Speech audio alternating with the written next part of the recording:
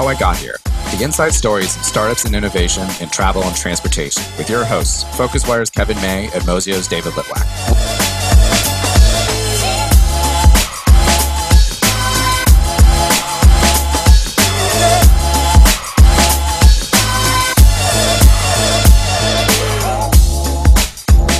Hello there, welcome to another episode of How I Got Here. This is Mozio Group and FocusWire's weekly podcasts where we get the inside stories on travel and transportation. We have done over a dozen of these now, so regular listeners will know the format. And we're looking forward to this week's guest, who is none other than Fritz Demopoulos. Some people don't need an intro. We recently interviewed Steve Kaufer, who definitely didn't do. We didn't do an intro for him, but we are going to do a short one for Fritz here because some people may not know him. He's a regular on the conference circuit, but we will do a little bit of an intro. So Fritz Demopoulos, more recently, has been the founder of Queen's Road Capital, an investor in many a business over the last 8.5 years or so. But prior to that, and I guess one of the intriguing things that we're looking forward to hearing from Fritz about, he was the CEO and one of the co-founders of Qunar.com, which is the Chinese, it was the largest travel internet portal in China, had lots of backers and was eventually subsumed into other businesses. So that's where we're coming at things today. So first of all, a very warm welcome to you, Fritz. Thanks for joining us on How I Got Here. Hey, thanks, Kevin, and thanks, David. It's great to be here, and I'm a big fan of both companies. Okay, great. So thanks ever so much. So as with regular listeners will know, as always, we start with the, which we hope is a very simple question, but can you tell us how you got here? Yeah, sure. I think, without rambling too much, I'm an American, but I've been living in the Asian region for 22 years. And, I set up my first company in 1999. That was in the sports business, so it wasn't even in travel, but SoftBank was a big investor in that business, and we did fairly well, and Hutchison Whampoa acquired us and all that, and so that was my first taste of the entrepreneurial lifestyle. And me and my co-founders of that sports website, including CC Zhuang and Douglas Koo, and obviously you guys know CC because he's spoken at Focusrite as well. We were thinking about, what's our next startup? We got to do another show, right? We need a second act. And we started thinking about and racking our brains. And one of our big inspirations was, hey, what's Google's biggest revenue vertical? And this was back in, mid 2004. And lo and behold, we realized that travel was a big revenue vertical for Google. And so we thought, hey, if Google is such a big company and that travel is their biggest revenue vertical, could we create a better mousetrap and really take on the likes of Google? And of course, you could argue the largest or the second largest market in the world, China. And so, we put our minds together and put our own capital down, and that's how we set up Qunar. And and kind of for those listeners who don't know, Qunar means where are you going in Mandarin Chinese. So it was like the perfect name, 5 letters, couple vowels, made total sense. And, we started out, we were a bit slower than maybe we would have liked. The uptake wasn't as great, but then, that business eventually, took off, and we were able to control a huge part of the Chinese travel market. And fortunately, we had some success. Our investors made some money. Employees did very well, and it was great for all of us. Okay, so thank you very much, Fritz. Right, so there's lots of elements there that we can dive in over the course of this week's show. So, but I actually want to go back prior to 1999, which was the first business that you co-founded. I mean, you were a media guy, for want of a better phrase. You kind of came from my world. You worked at News Corp. What did you learn in the kind of the media world that you later applied perhaps to Qunar? Because, Qunar was essentially a media company in terms of the business model, arguably. So, I mean, is there anything that you learned from that period, the couple of years that you were at News Corp, that you thought, okay, that's going to be useful for how we set things up? Or was it because geographically it was very different, or the industry was very different, that there aren't any learnings from that? Oh no, certainly there's some learnings. And I was very fortunate to meet Mr. Murdoch, and he told me a couple things which stuck in my mind today. And one of those was, "Hey Fritz, don't you think we should push the envelope a little bit? Why are we so conservative?" And I was like, God, that's amazing that a titan of the media industry was just focused on pushing the envelope and being aggressive. And that, I think, was a genuine motivation to really take control of my life. And by the way, CC was working for the company too, by the way. Right, Yeah, so since yeah, we were yeah. both at News Corp at the time, right, it was like, and one of the funny stories was, I mean, how did I meet CC, my co-founder? Well, this is a company now, so obviously at companies people don't work hard. It's only at startups they work hard. And it was late at night, and there was only two guys in the office, me and CC. So of course I go to the other side of the office. "Hey, so what are you doing here?" And he's going, "What are you doing here?" We started talking, and then we started brainstorming, and of course we're like, we got to do something more than this, right? But I'll be honest. I think that was one of the things I really learned from Mr. Murdoch and the News Corp empire is, we have to take risks. We have to be entrepreneurial. Now, I think I would throw out that one of the things that maybe I had to unlearn was in the media industry. There's this Chinese wall, no pun intended, between publishing and editorial. And when we set up Chunar, we had that Chinese wall. I mean, publishing, how do we make money? And editorial, what's good for the consumer? And what we've discovered over the years is there's a little bit of a blending between those two sides. It's not as clear cut as maybe I thought it was. And that was probably one of the things that I had to unlearn. And just to give you a couple of examples, we have listings, and many of those were paid for. Some of those were free, and it was just kind of finding that right balance between free versus paid. I mean, obviously the guys at Kayak and Steve Hafner, he's obviously like a well-respected executive and entrepreneur. His view at the time, and of course he communicated that to us, was, everything's paid for. And that's our whole view. Everything is publishing. And we had talked to some other entrepreneurs, and they were like, "Are you kidding? It's got to be, everything's got to be editorial. You got to think about the consumer." I think we kind of struck a balance between those two. So it was a little bit, it was kind of a gray area, but it worked for us.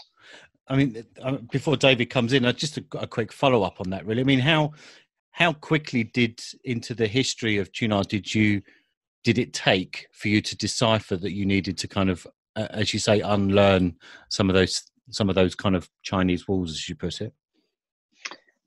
I think the first 3 or 4 years of Chunar, we bubbled along. We didn't know the industry that well. In fact, both CC and I and our third co-founder, we didn't know anything about the travel industry. And we didn't know what those acronyms meant. And so we were learning, and we're making silly little mistakes. One funny story was, you talked about Steve Kaufer earlier. I remember sitting next to him at a conference, and he said, "Hey," and I told him, "Hey, I work for this company called Chunar. I'm a founder." And he said, "Yeah." And he goes, "Yeah, I'm with TripAdvisor." And I asked him, "So what does TripAdvisor do?" I mean, and of course he looked at me like, "You can't be serious, can you?" But I mean, meaning, I think that's just reflective of, we were new, young, but, motivated to change an industry. And along the way, those first few years, we made some silly mistakes, but not just mistakes, but we were also trying to understand, what would work, and what was the nature of a genuine marketplace, which is what we ended up becoming. And that meant things like how we priced our product, this differentiation between publishing and editorial, and just a range of other factors. Hey, Fred, it's David here. So thanks for joining us. I'm going to, address the elephant in the room here. You're a Westerner who decided to start multiple companies in China. And I remember when we first met, that was like, obviously one of the first things that stood out to me is that you've had a lot of success in a way that, most well, Western companies have definitely not. Uber being the most recent example of someone who's retreated and not been able to kind of crack the cultural code. Two-part question: why did you decide to move to China and try? And two, how did you kind of think about balancing being a Westerner in Chinese culture? I guess I didn't think about it too much. I suppose if I did, I never would have done it, right? Saying like the joke in entrepreneurship, right, is if you analyze the risk too much, then you probably don't do it, right? No, it was like, I'll be honest with you, I didn't think I'd be 15 years in mainland China.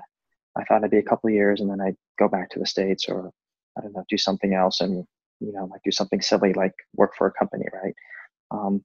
But then what I think I realized was, hey, like you can't select the time or the location of your startup. And I always wanted to set up a business. And if the stars aligned, then, you have to do it kind of regardless of where you live. And so basically in 1999, when I set up my first company, it was like, well, if the stars were aligned, I knew some people. I think I was probably 70% of the way there. Meaning, in order to set up a company, right, you need some resources, people, some insights, whatever it was. And I felt I was 70% of the way there, which is probably the key point. I think if you're 100% of the way there, it's probably too late. There's probably going to be a bunch of other people doing it, and so you're going to get slaughtered. And maybe if you're only 20% of the way there, then you're probably going to get slaughtered because you just don't know anything. And so I think I was probably 60, 70% of the way there, and that was probably the right choice. But what I would add is I really believe, and you have to believe this if you're me. So think about it, right? I was sitting in China. I'm not Chinese, and I believed, and I thought about this a lot, that to achieve, say, top 1% of success, it doesn't really matter where you are in the world. I could be in Milan, Italy, or Berlin, Germany, or New York, or Orange County, where I'm from. Achieving 1% of success, the probability is going to be the same. And if you believe the probability is the same, then you might as well pick a place that's really interesting. And in the late 90s, in the early to mid 2000s, China was one of the most interesting places in the world. So why not do business there? Very cool.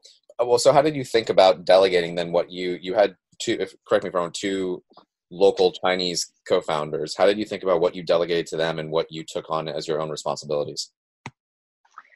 Yeah, that's a great question. So they say that an amazing entrepreneur has to be self-aware. We have to know our limitations. And in fact, I think studies were done at Stanford, or for some reason, Stanford's the benchmark for all things entrepreneurship, right? But anyways, I think there was a study at Stanford that somehow indicated that like the top trait of an entrepreneur was to be self-aware. And it was pretty easy for me to be self-aware because I'm not Chinese, I'm not a tech guy, and I'm not a travel guy. So it was pretty easy to understand what my limitations were, which was everything. And so it was pretty easy to delegate. I just delegated everything. And luckily, my co-founders, one was an excellent advertising guy, and another, CC, was a great technologist as well as a great leader. And, we kind of divided up that way. I was the CEO because the CEO gets to delegate everything and not do much. And then, CC was looking on technology. Doug had, sales and, some advertising. And then, of course, we had some key early employees that were at the sports site. By the way, they were also at the sports site. And like they came in, and one eventually became the COO of the company and did very well for us. So it was just basically like that. I mean, now does it mean that I did nothing? Well, like I view that, the CEO's role in many ways is to extract resources from the external environment, meaning you have to get the money, you have to get the key hires, government relations, some industry PR, managing your board, building a board of advisors and other experts, maybe bringing in some key technologies, i.e. pulling in resources from the external environment. Those are all resources. And I kind of felt, hey, that was my role as the CEO. Do that, bring it to the table, and then have everyone else, work with that to, build an amazing business, which is what they did. Very cool. So I wanted to segue a little bit into, what the difference is between China when you started in China now. And I was in Shanghai a few weeks ago, and I remember one of our partners said they work 9-6, and I thought they meant 9 to 6, and what he meant was 9 hours a day, 6 days a week.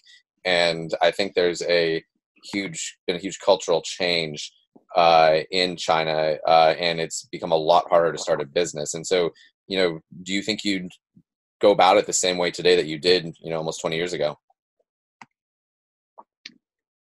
I don't know. You're right. I mean, environments change. I mean, there's more office buildings in China. There's more capable people, and so, we have to adapt, and our angle might be different, and what we contribute might be different. Like it used to be. I mean, I wouldn't say it was easy, but like Woody Allen said, right? 80% of success is showing up, and I think in the 90s it was probably that way. Look, I'm Woody Allen. Look at me, right? And maybe nowadays, it's probably, hey Kevin, I think that's your dog, by the way. Now I think it's maybe 40% of success is showing up, and 6% is hard work and being smart and all that. But yeah, I mean, yeah, sure, things have changed. It's more competitive. So yeah, I would probably have to do things differently. I mean, and keep in mind, that 996 thing, it's true. People work hard. I don't know if they work efficiently, but they certainly work hard. And my friends who have managed teams in China and San Diego and Silicon Valley and New York have said, yes, it's true. Maybe we don't have the 996 culture in the United States, but there are some, other redeeming factors. Like people tend to be a little bit more efficient, maybe a little bit more rules based. And China is a relationship based society, whereas the United States is a rules based society. Usually rules based systems can scale a little bit better. They can handle complexity a little bit better. Whereas a relationship based model, sometimes it breaks down when things get more, complicated. Although a relationship based model is exceptional when things are highly dynamic. And so maybe, the 996 is because like people are all focused on all this relationship stuff. And what I would add is, I mean, as we all know, and obviously David, you've run businesses, and like I know you have another startup in New York right now, and it's, I mean, every entrepreneur works a lot, but I think the reason why it's such an exhilarating experience, at least if you're the business owner, is the wide variety of things we do, right? You're talking to a publicist, a journalist, you're hiring someone, you're dealing with your team, like we're rarely just in the office, right? We're doing all this other stuff, which is like so many interesting touch points. And if you happen to be a social animal, it's just amazing, right? That variety. And so like, it doesn't seem like work at all to me, Tell us, Fritz, when you created the company, how were you received, given that the concept was fairly new? How were you received within the wider travel community there in China? Yeah, well, it's was it warmly? There's three. No, it wasn't. I mean, it was more like people thought I wasn't very smart, right? So, and I have to admit, I think it's also, I think it's a similar experience you get in the States, but you get people make 3 comments to you every time you take a risk in life, whether it's starting a business in travel or whatever. So the first thing people tell you is, Fritz, you're a nice guy. That's the first thing they tell you. You're a nice guy. Now, what they really mean is, I don't think you're capable. That's what they say, right? So basically, so like you tell your friends and family, I want to take a risk. I can't wait.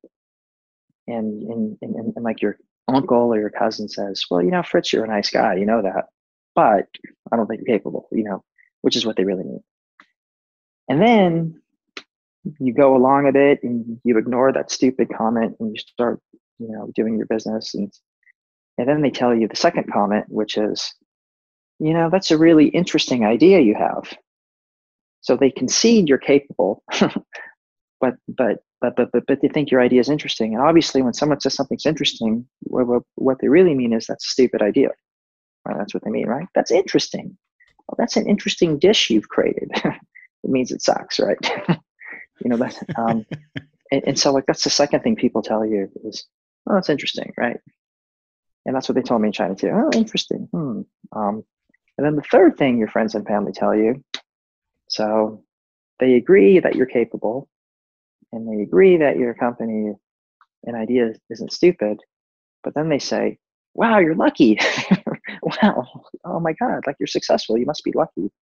And so maybe deep down, in spite of what they thought about your capability and in spite of what they thought about the idea, for some reason you're lucky now, right?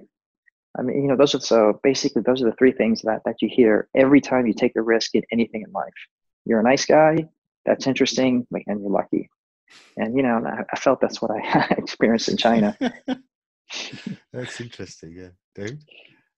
Yeah, so I wanted to ask you guys at some point closed a major investment from Baidu, and then took Qunar public on NASDAQ. Could you kind of tell us how you kind of landed the exit and how you managed that whole transition? Yeah, so obviously Baidu was a tentpole decision for the company. We were able to extract a lot of capital, a key resource, and then Baidu also helped the company in many ways. Obviously, the Qunar culture was a very engineering-driven culture, just like Baidu was, and obviously, that Chinese wall I mentioned probably doesn't exist at Baidu at all. So they just promoted us like crazy, and then those two things continued to accelerate the business. As I recall, so at that time, my co-founder, CC, he, became the CEO about a year and a half before we went public, and I think at that time, we weren't expecting to go public. We thought it would be 4 or 5 years, but it was just really quick because the markets favored money-losing Chinese companies for some reason. And so we had to be very opportunistic, and luckily, even after the IPO, our story resonated with the markets, and so it was a great opportunity. I mean, at that time, we were, what was it? I guess we were 8 years old. So, that's the average age of a listed company, or like a tech company that goes public, right? They're usually between 7 and 10 years old, right? So we're kind of right in the middle there, and it was good for our investors, it was good for employees. We had a currency now that we could buy other companies, and so I thought overall it was pretty good. But transitioning from a private company to a public company, I mean, now we have a bigger obligation to the markets, right? And so we just have an extra layer of expectation, administration, but also discipline. And so, it's a good thing. And that transition is often, is a hard one in many respects. And I've spoken to people over the years that have gone from being a private company to a public company, and they've kind of lamented the fact almost that it does become almost more than a numbers game. You're constantly meeting with investors, and that's the byproduct of going public. But did you kind of think, okay, so we've become a public company, but I do miss not only the privacy of being a private company, but just the workload has changed and it's a bit of a drag almost? Yeah, that's right. I mean, I wouldn't say that we experienced that entirely, but obviously, a private company, like, you don't have that extra layer of administration, right? I guess you could say. And also, as we all recognize, the late stage private capital markets are very deep. DST, SoftBank, Tiger, all these companies are willing to provide capital, which once was only reserved for public market investors. But now, as companies go public later, we have these deep pools of, you could say, late stage growth capital. And probably DST was probably the first to recognize this, and then Tiger jumped on it, and SoftBank is obviously a big player in this area, and of course there's a few other institutions too, like Coatue, I guess, would be another one, Insight, stuff like that. And so those are so meaning it becomes less and less important to go public. But the thing is, you still have small investors, you still have employees, and all that sort of stuff. And so I think the way I describe it is a later stage private company, which historically may have gone public, doesn't need to because they have other, choices. And having said that, I mean, there are some other benefits to going public besides just, having a liquidity event and having your employees and maybe there's some reputational advantages as well with being a public institution. But the public markets do provide some discipline. Like you have to sell your story, and it isn't just smoke and mirrors. I mean, yes, it's true that there are some retail investors in the market who you could argue maybe aren't as sophisticated, but most players in the market are actually large institutions, and these are full-time people. They read the reports, they go to Focusrite, they read FocusWire, they hang out with David in the lobby of kind of the hotel to try to get his secret insights on what's going on. And you have to kind of sell it to them. And so I think that discipline isn't bad. Some people like Jack Ma and Zuckerberg and say, well, we need dual class shares, because public markets and public market investors are short-term oriented, right? You hear that a lot, right? Like the markets are too short-term oriented, and therefore we're living quarter to quarter, right? But what I think is funny is those same companies say that the markets are short-term oriented, but they have a high multiple, right? And meaning they're happy to take a high multiple from from public market investors, which by definition implies that they think that the returns of the company are far away. So if a company has a low multiple, it's actually implicit in that low multiple that most of the value is going to be realized in the short term. And if you have a high multiple, it means the value is going to be realized in the long term. And so by definition, having a high multiple, all these investors are already saying, hey, I think Alibaba or Facebook or all these companies, their value is going to be created many, many years out. And so therefore I'm giving you credit for that. And so they want to have their cake and eat it too, basically, is what I'm saying. Do you think, Fritz, that there were any mistakes made along the way with Tuna? I mean, every startup makes mistakes, but are there any kind of massive strategic ones that you kind of almost kick yourself over now?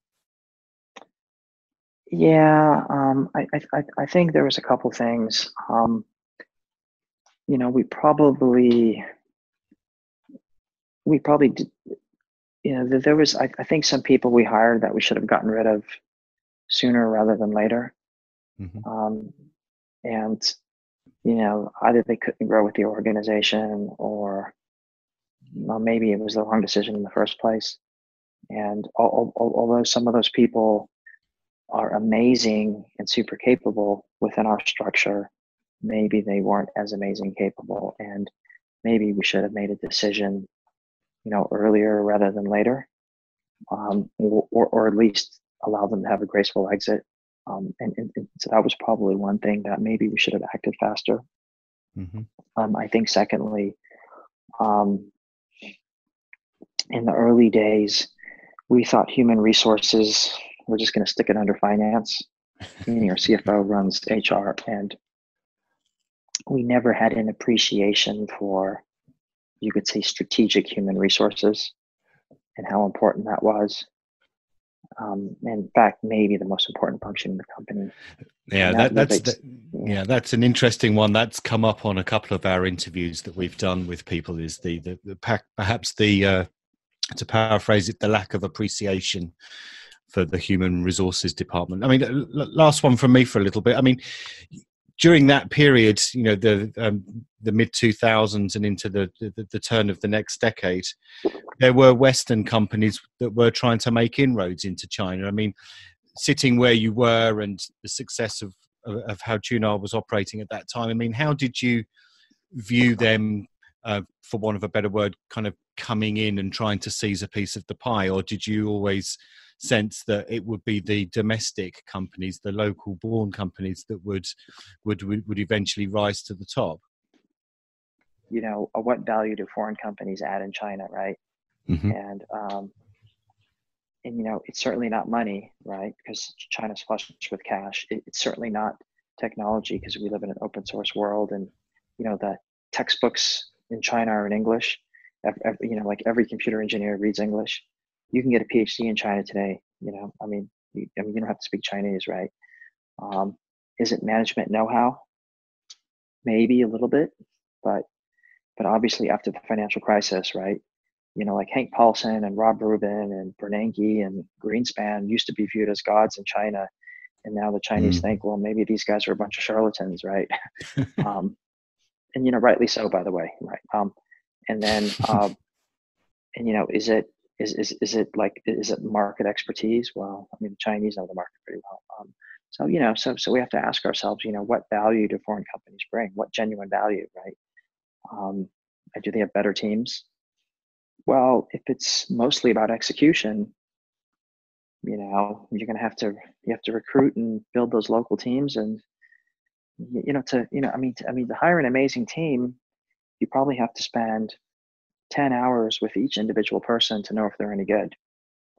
Because the traditional, and keep in mind, you know, one of the big changes we're seeing in the world is how we assess people is just thrown out the window. Meaning the traditional ways to evaluate if someone's good or not don't work anymore. So it used to be, you went to an Ivy League, you worked for a top tier consulting firm, therefore that's a good predictor of your ability to, you know, kind of achieve things in life. But what we've discovered is that doesn't apply at all in China. You know, and when we look at all the great success stories, none of these guys graduated from a prestigious university, nor do they work for like an elite bank or consulting firm, right? And so in some ways, you know, building teams is a totally local art, and these tools and approaches that we're accustomed to in the West just don't work at all in China. Quick follow-up question on that. So I mean, how did you evaluate that? Because I feel like there's always this need to credential, and like I spent, you know, many years in Silicon Valley. What I always thought was funny was everyone would poo-poo those Ivy Leagues, and then they would all go apply to Y Combinator and didn't realize they just basically, you know, exchanged one validation for another. And like, you know, is there another way you evaluated and hired? Yeah, you know, partly is like we need to spend time with people, and so people on the ground. If you're born in China and you grew up in China and went to college in China, you know, you're probably around a few hundred people that you've spent at least 20 hours with, right? So you have a pretty good sense. So you probably know 20 people who are amazing, right? Just through that process, right? And I think in China there are more practical, you could say, ways to assess people. One is, you know, super angel endorsements, maybe.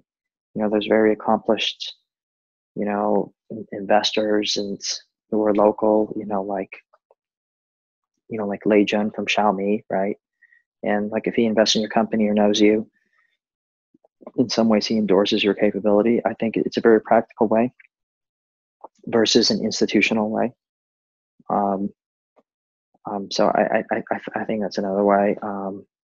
You know, and just you know, sometimes you know, luckily in China, so things have changed a bit in China, but it used to be you can just hire people and get rid of them quickly. And so sometimes there's just like A/B testing people too. I mean, that was another way, I suppose. And just a really rapid fire way of kind of doing that.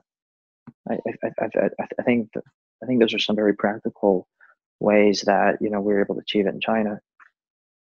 Interesting. So we're running out of time here, so I want to quickly move to ask how you guys ended up as part of Ctrip.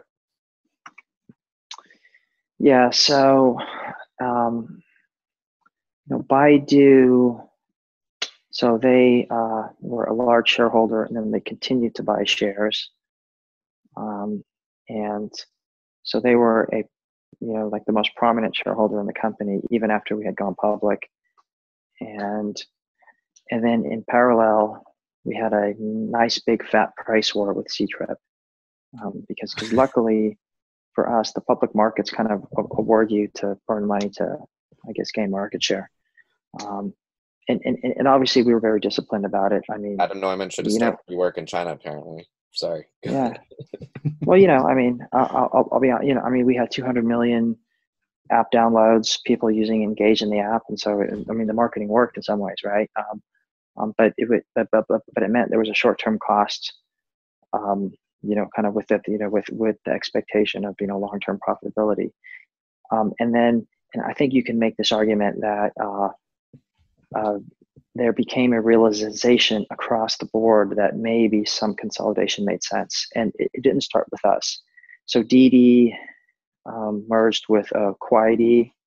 So basically Didi was a Tencent-backed, ride-sharing business. And then Kuaidi was, the Alibaba-backed one. And then they merged together because they realized that was a smart thing to do.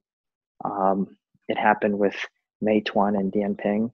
So Meituan, they're like, food delivery, restaurant guide businesses, and then they merged. And then so it seemed to be happening across the board. And James Long at Ctrip really believed that was the right strategy. And he convinced Baidu to, go along with it, basically. Okay. As David says, we're running out of time, and I was hoping that we'd get onto a bunch of stuff about Queen's Road Capital, which is the investment house that you now run. Give us a sense, if you can, Fritz. Maybe you have become poacher turned gatekeeper or something like that, but you look at the things in a different way now, obviously, because you're an investor. When you're talking to the companies that you're thinking of investing in, what kind of questions are you now asking them? I know this is kind of an obvious thing to ask, but it's you often get different answers from different types of investors. So given that you've come through a travel startup with a successful exit and all the various things that have happened with Tuna, now that you've got your new hat on, what kind of knowledge are you imparting to your companies that you invest in? And again, as I said, the kind of questions that you're asking of them. Okay, yeah, I guess that's two parts. So, like, how do I make a decision? And secondly, what value do I add maybe to these companies? So to me, first and foremost, it's really the team, the founders. I mean, I really spend time trying to understand what makes them think, how did they make their key decisions in life. I really need to understand their psychology. I like the joke I like to say, which is true, by the way, is that I think my founders should listen to me about a third of the time and ignore me 2/3 of the time. Meaning I want someone who pushes back a bit, who's punchy, who's an original thinker, who's super educated, who actually likes to self-educate themselves. I remember the first time I met Brian Chesky, he had a notebook. He was just taking notes from everyone. Like the barmaid at Starbucks, he was taking notes, ordering his coffee. He's taking notes from everyone, just a sponge, learning from everyone. And to me, I like that, right? So people who are learning, like Johannes Reck, the founder of Get Your Guide and an early investor in his company, and just constantly learning. And so I really want to understand, deep down, who are these founders? And to me, that's the most important thing. And it's because I'm an early stage investor. And sure, we got to think about how big the market is and all that sort of analysis stuff. And sure, I do a bit of that as well. But I'm just really thinking, are these guys and girls really good? Do they have it? Do they have the magic touch? Do they have it in them to go on this journey for 10 years and fight it out? Do they have the intestinal fortitude? and strength and willingness to learn and push back. And it's kind of like, and it's a bit of a checklist, but these are things that I look for, and I'm willing to take my time, and I will throw out, I'm willing to lose a deal because I haven't spent enough time with the founder yet, and so, which is fine with me. But that's my process. So to me, first and foremost, that's at the top of the pyramid, and I think all the other stuff is like ancillary. Yeah. And I've been very lucky with Johannes and Tao at Get Your Guide, and like David Sherwood, and Tal Mentaris at BibBlue in London, and just a number of interesting founders I've been lucky to have had the chance to invest and work with. And the second question is, well, how do I add value? Well, very simply, I have a bag of tricks, I guess you could say, right? As an entrepreneur, like we have a bag of tricks and stories, and there's a lot of great stories I can share with entrepreneurs. I guess that's what we mean about I have experience, right? But frankly, I mean, like I have my own personal KPIs. I feel I can help founders with resource extraction. That means how can they manage their boards, advisors, partnerships, government relations? How can they think about the external environment? How can they manipulate the media to their advantage? It's kind of all that external stuff. And then secondly, I come from a very, you could say, financial driven background, and so it's so one of the other things that I can impart on founders is how can we think about our KPI systems and OKR systems, and kind of that discipline that's needed at certain stages in a company. Not too much early on, but then as we grow, we have to kind of build up and add those pieces of discipline. So it's kind of a bit art and science. And so like it's the one thing that I think I can share with founders, and I think thirdly, and this is a bit, I guess it's a bit, I don't know if it's causation versus correlation, but I feel by building up influence with founders, I'm able to nudge them sometimes, not all the time, but help them think outside the box.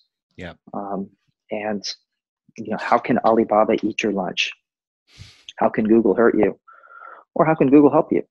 In ways that your competitors haven't figured out yet. And I'm always thinking about, I feel like, I mean, these founders, they're running the business every single day. They're super smart because I've spent time with them, right? And so I wouldn't invest if I didn't think they were smart. They're capable, they're focused. And so sometimes the things I can do as well, I can help brainstorm, think outside the box a bit, and really be that mentor, and that trusted advisor, to help them get over the finish line. Mm-hmm. Okay. Very cool. So I wanted to have one of our last questions be a little bit more of a macro question here. So, I think there's a bit of a debate about will China overtake America, and you at one point mentioned the differences between relationship-based and rule-based society.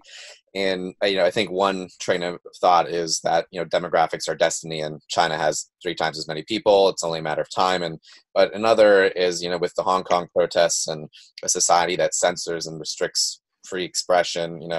Can you inevitably compete for international talent and the most innovative people that are going to drive a future economy? And I feel like you have a very unique standpoint here, being kind of in the innovation economy and straddling both worlds. What is your opinion? And I would love to hear your thoughts. Yeah, I mean, I think broadly speaking, rules-based systems, which started with the ancient Greeks, and then the Magna Carta came along and all this sort of stuff, right? And Thomas Paine and John Locke and whatever, right? I mean, like all that stuff coupled together, that's a very deep Western tradition, and that seems to scale. It seems to handle complexity, which is why we have an amazing financial markets in the West, right? Because the allocation of capital is one of the most complicated things you can do. And like all that seems to work quite well. And so I think, I would say, I think that's going to be one of China's challenges. Can they scale their society and their economic system if it continues to be relationship based? Will China overtake the United States? I don't know what that means, but I think on a nominal level, they've probably overtaken the United States already in terms of, GDP probably. GDP per capita, well, that's a totally different animal, right? That's going to take a long time. Is it technical superiority? That's what this whole trade war is about, right? It's about technology. I'm not sure it's about soybeans and selling trinkets in Walmart, right? I think it's all about, technology and Huawei and ZTE and and maybe 20 other AI companies. There is, I think some academic research would suggest that in some of the key areas of deep tech, including AI, but I suppose other areas, Chinese researchers publish a majority of the papers already, tons of startups, and so maybe you can argue they're in some ways slightly ahead already. Other researchers and academics point out that a lot of that leadership is in, you could say, applications as opposed to theory and basic research. So I think the jury's out, but at the end of the day, there is some leadership in China already. And I would throw out that I think China has at least 20 nuclear power plants in the queue. What I mean is the government has approved the production of at least, or the manufacture of at least 20 power plants in China, like nuclear power plants. High-speed rail, it's 20,000 kilometers of track have been laid already. These two key strategic industries are all, built by Chinese supply chain and Chinese engineers. And maybe the first one isn't any good, but like you go down a learning curve, and the fifth one's going to be world beating. And I can't imagine Westinghouse and GE, by building one nuclear power plant a year, is ever going to be able to, compete long term. And so some of the key strategic industries, I think, China probably is going to surpass the United States very soon, if not already. And like high-speed rail is another one. Airplanes, I think that's still kind of in the United States and Europe, I suppose. But but the Chinese want to build their own jet planes too, right? I mean, they're not stupid, right? And they want to build their own, microprocessors and supercomputers and all that sort of stuff, right? So, and so there's a lot of So they say, Evan Osnos wrote a great book called Age of Ambition, and we're in an age where, China has a lot of ambition, and so on a macro level, I mean, it's probably going to mean that 996 has to apply to people in the States too, in spite of what Elizabeth Warren wants all of us to do, and Bernie Sanders, it's probably going to have to be, the other way, right? We're going to all have to work a bit harder and save a bit more. And, I think to compete. And so a nice segue into a final question, really, and a very brief one, if you can, Fritz. I mean, you talked about ambition there. What is your ambition from now? I mean, you've done the startup, you're in an investment house. What's your own kind of personal ambition? On one hand, I definitely want to leave the world a better place for my kids. Mm-hmm. So it's super important to me. I do have a foundation, and we're involved in all sorts of interesting activities to, help society in various ways. And, I'm focused a lot on math and science. That seems to be a big area. And so we offer a lot of interesting scholarships for that. And so we want to continue to do that. So it's for me, my ambition is, hey, like I'm a global citizen. I think Noam Chomsky said, in fact, I heard this today, actually, on some other podcast, sorry. Like he said something like you have to create your legacy, right? It isn't handed to you. Like you have to create it, right? And so it really affected me, as it's a great quote, right? So we have to create it, right? And it isn't just about making money, it's making a contribution and hopefully with entrepreneurial and creative skills, we can have some network effects by doing that. And so I'm excited about, doing that. And I would love to continue to work with entrepreneurs. And, it is interesting, like every time you work with a company, you open the door and you enter a new world because there's new relationships, new personalities, new types of people in every single company. There's like probably 20 or 30 new people you've met and like you get to know and share experiences and go on ski trips with and all that sort of stuff. And it's just pretty cool, I think, and really interesting. And because I live in Asia, like I get to do that constantly because in different, whether it's Korea or Burma or Indonesia or China or even in Western Europe, I mean, it's just super exciting. Well, that's a great way to end. Actually, certainly one of the more profound ways that we've ended the podcast, with some kind of future gazing things from what you, dare I say, what you're giving back to it all. So that was great. Thanks ever so much, Fritz Demopoulos, for joining us on How I Got Here. So just to wrap up then, so thank you very much, everybody, for tuning in to another episode of How I Got Here. As I said, our guest was Fritz Demopoulos. We hope that you join us again soon. Thank you very much, and goodbye, everyone. Thanks, David. Thanks, Kevin. Thank you.